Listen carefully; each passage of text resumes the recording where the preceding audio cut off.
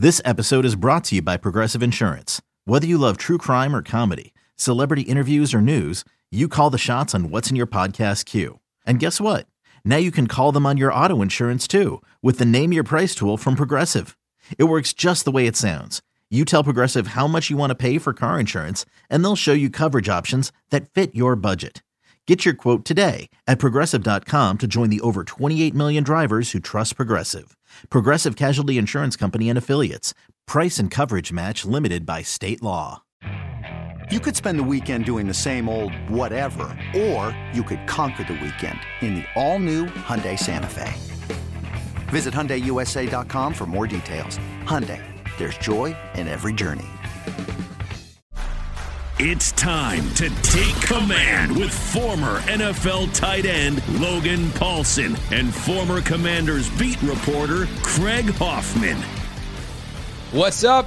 What's happening? Craig Hoffman, Logan Paulsen here for a live edition of Take Command, streaming at youtube.com/@Odyssey Sports. And of course, some folks know here in the StreamYard, in the digital studio, because they're here with us, Logan. Are you ready to take questions live from the people as opposed to just live from me? Yeah, I'm a little nervous about it, actually. We'll see what happens, though. It should be fun. How many, do you guys ever do anything live for Command Center or anything like that? Is this your first live experience? The first thing I did live was at the stadium, which was quite a big live thing. It was for like a preseason.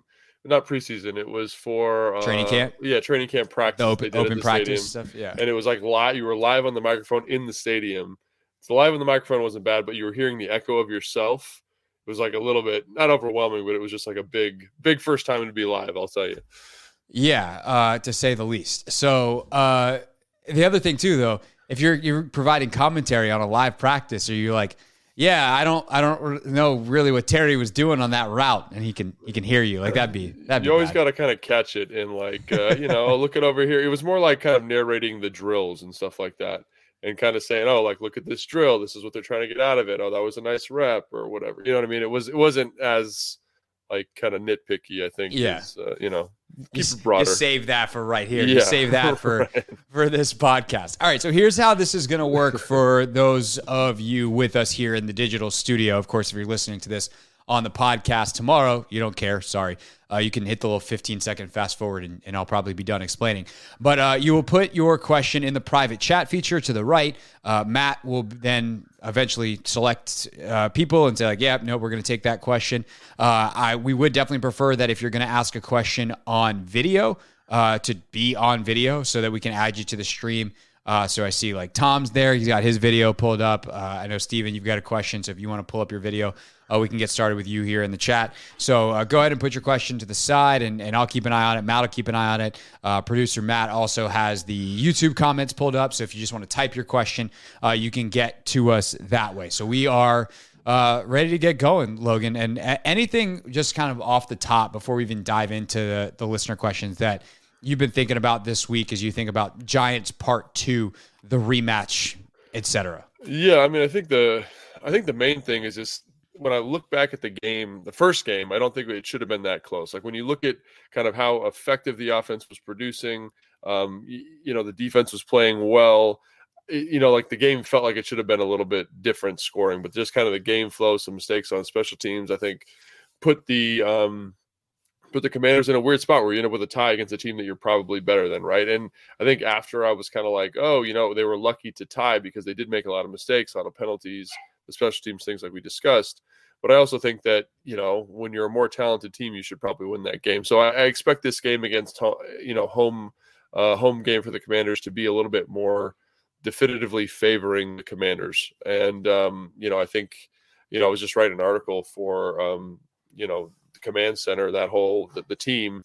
And one of the things that stuck out to me is like, if you can kind of make the Giants one-dimensional offensively, which I think this team is capable of doing, and kind of get out to a marginal lead, like a 10-point lead, their offense really simplifies. And all the things that they do really well in terms of insulating plays, kind of having multiple plays out of multiple different formations, different looks, different backfield actions, all that stuff kind of wanes. And so I think, I'd like to see the offense be a tick more aggressive. And I would also think that the defense can match up and just kind of trust your keys, even though the Giants run it's a very well coached, well designed offense. Which is kind of counterintuitive considering they're not such a good football team. Yeah, the coaching side of this is something that I think we'll get into as we go here. All right, let's go ahead and open it up to questions. Again, if you have a question, go ahead and put it in the private chat to the side here in StreamYard, and then we'll pull you into the video. So I see Steven. He's been waiting patiently. Steven, appreciate you, man. Love the jersey. Looks fantastic. You got the kiddo in the background and everything. So go ahead and fire away with your question. Yeah, man. Thanks, guys, for doing this. Love the show. I'm not driving, by the way. We just picked up the kids from swim class. So I have a non-unique question. Given the current QB climate and how hard it is to develop someone, draft someone, and then find a good QB in free agency, if Hinicke is able to lead them to the playoffs and win at least one playoff game, what do you think the likelihood is? Or if you were in charge, I would say, would you bring back Wentz as the starter? Thanks for the question, Steven. Appreciate it. I think those are two different questions because what they might do and what I would do if I was in charge are probably more interesting to most of the audience. Logan, what you would do if you were in charge might be different things. I'll say this. If Hinicke wins a playoff game, I think you kind of have to bring him back with a chance to compete for the starting job. And that's one of those things where, like, is the locker room going to let you go another way? Like that would take some major boldness, I'll call it. I'll term it that way. Some boldness from Rivera and the Martys to move on from a guy who wins a playoff game if we get to that point. I think it does make the Wentz part of this very easy, though. I think you move on from him. The money, you don't want to spend $26 million on him next year. I don't know that I'd want to do that anyway. But I think if we're talking about a guy who wins a playoff game, Logan, like that's going to be real hard to move on from. Yeah, I mean, I don't think there's any doubt that I think Taylor's going to be back here. I think, some type of extension. I think the question is he your long-term answer? And I think both of us would definitively say probably not, right? I think probably is not a very definitive. I would say no. Yeah, I would be more definitive. Right? He is not. And I think, looking at, obviously, if they make the playoffs, they're going to be picking around 19 or 20. The quarterback situation is not going to be great there. Those top kind of guys, those big names are going to be gone. But I do think that there is, this is something I got to do some research on in the offseason. But I do think there is some merit to finding guys in the second and third rounds with kind of upside talent. And what I mean by that is one of the limiting factors with Taylor is obviously he's got kind of all the intangible things you want. But if you were to get a guy and insulate him in this offense, do execute the same offense, kind of grow him up in the offense, much like this Pittsburgh Steelers did with Ben Roethlisberger or Baltimore did with Joe Flacco, right? Kind of wait for them to develop. Even, Seattle with Russell Wilson, they all kind of followed this kind of insulate, and then eventually the quarterback's ready to fly, and all of a sudden they're playoff teams in contention.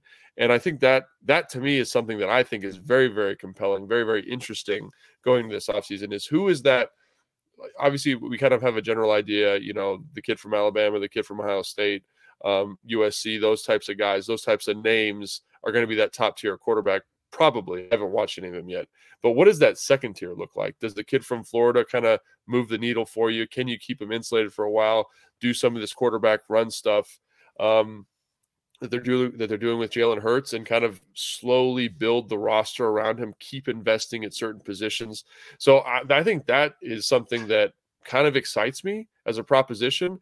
Again, I think Hinicke should be back. I think he deserves to be back. I think there's no question about that. I don't think he is the starter for this team. If you want to, if you want to win playoff games, maybe he is. If you're content kind of mulling around in this, almost playoff ether of, almost 10 wins every season, then yes, I think you're okay. But if the ultimate goal is to get to a Super Bowl and win a Super Bowl, which I think it is for you and I and a lot of fans and the coaches here, then something definitely needs to change, right? You need to be able to deploy and embrace the passing attack a little bit more to be successful in this offense, in the league in 2023 and moving forward.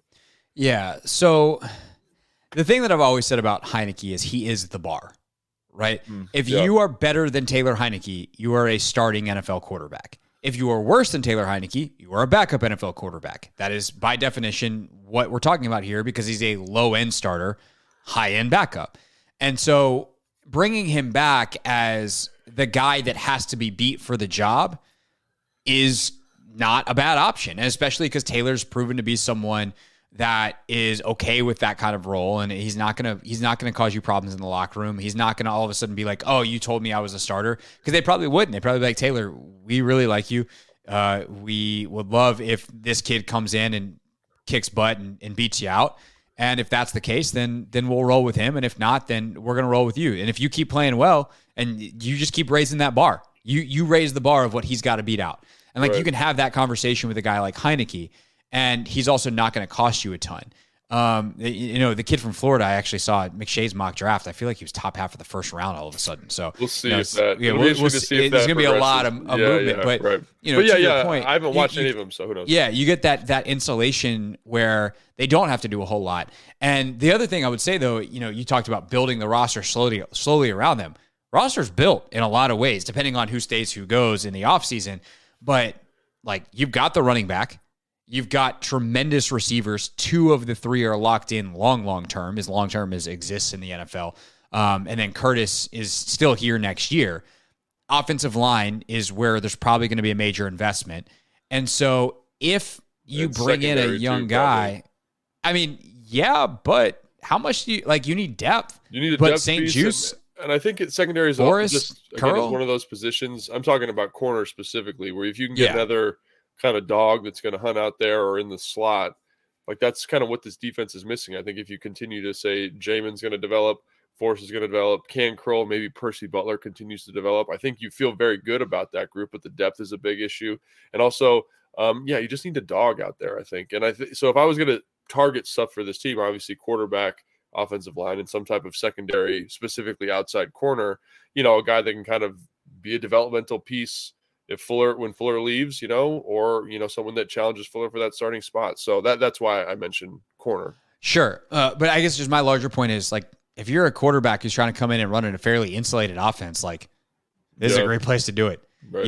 You got the D line on the other side that if you can get them a little bit of a lead, they're gonna eat. You got a defense that should be built to generate some turnovers because of that pressure and because of some of the team speed that they have. And then offensively, you've got weapons to throw to. You've got a coach that's committed to the running game and the head coaching position. We'll see if Scott's still here and they move forward with him, or they make a change at coordinator. I think at this point, it probably odds on favor that he would stay. And honestly, Logan, like, we can talk about this real quick. I don't feel nearly as bad about that as I did earlier in the season. Like, I think one thing that Ron said earlier this year that it got under my skin a little bit, and then the more I thought about it, I was like, all right, yeah, it's annoying because, like, you want to have premier people, and you don't necessarily want people learning on the job at the NFL level. But, like, Scott is a young coordinator, and he's continued to get better. And so that, who's to say that's going to stop? And so the idea that he can continue to build with some of the same groups of guys could be a good thing for him moving forward. And, we'll see. I still don't think it's a lock that he's back, but that is something to consider when you're talking about all of this too, is like, who is the actual person calling the plays? What's that relationship like? And how invested is that person in being here long-term to grow that quarterback? Yeah, I agree. And I think, and things can change. There's still 4 games left in the season. Our tune might change pretty dramatically over the next 4 weeks if the team hits a little bit of a skid here. But I do think Ron deserves a lot of credit from a developmental standpoint, trusting that guys are going to grow and trusting the staff to grow them. Like, I think about Forrest, I think about Jamin, and, earlier this offseason, we were wringing our hands about that. And I think it's the same thing with Scott, trusting a guy and giving them an opportunity to develop. Like, it's funny, like, I went to UCLA, and, John Wooden is kind of the coach coming out of UCLA. Everyone talks about him. We had a couple athletic meetings with him, and he had 13 years or something like that before he had a winning program at UCLA. And he got to develop as a coach and grow and become something very special, kind of historic in the basketball world. And I think, Ron is giving guys an opportunity to grow and develop. And I think that's cool. And obviously this can change, and my perspective might change about this, but as of right now, kudos to him, kind of to your point, to kind of stick with that group. And, back to the question, to Steven's question, does Carson stay? I don't think so. I think it's too expensive. I think it's just not the right fit. And I don't think he's shown you enough to deserve that, price tag. Win this, I think, is going to be a pretty solid quarterback draft. And I think there will be some free agent pieces moving around that maybe fit this scheme and maybe fit this insulated role a little bit more, a little bit better. Yeah, at the very least, like, you can't pay him that much money. Yeah. There's no way Carson Wentz is a $26 million quarterback. And sometimes it comes down to the finances as well in terms of solutions.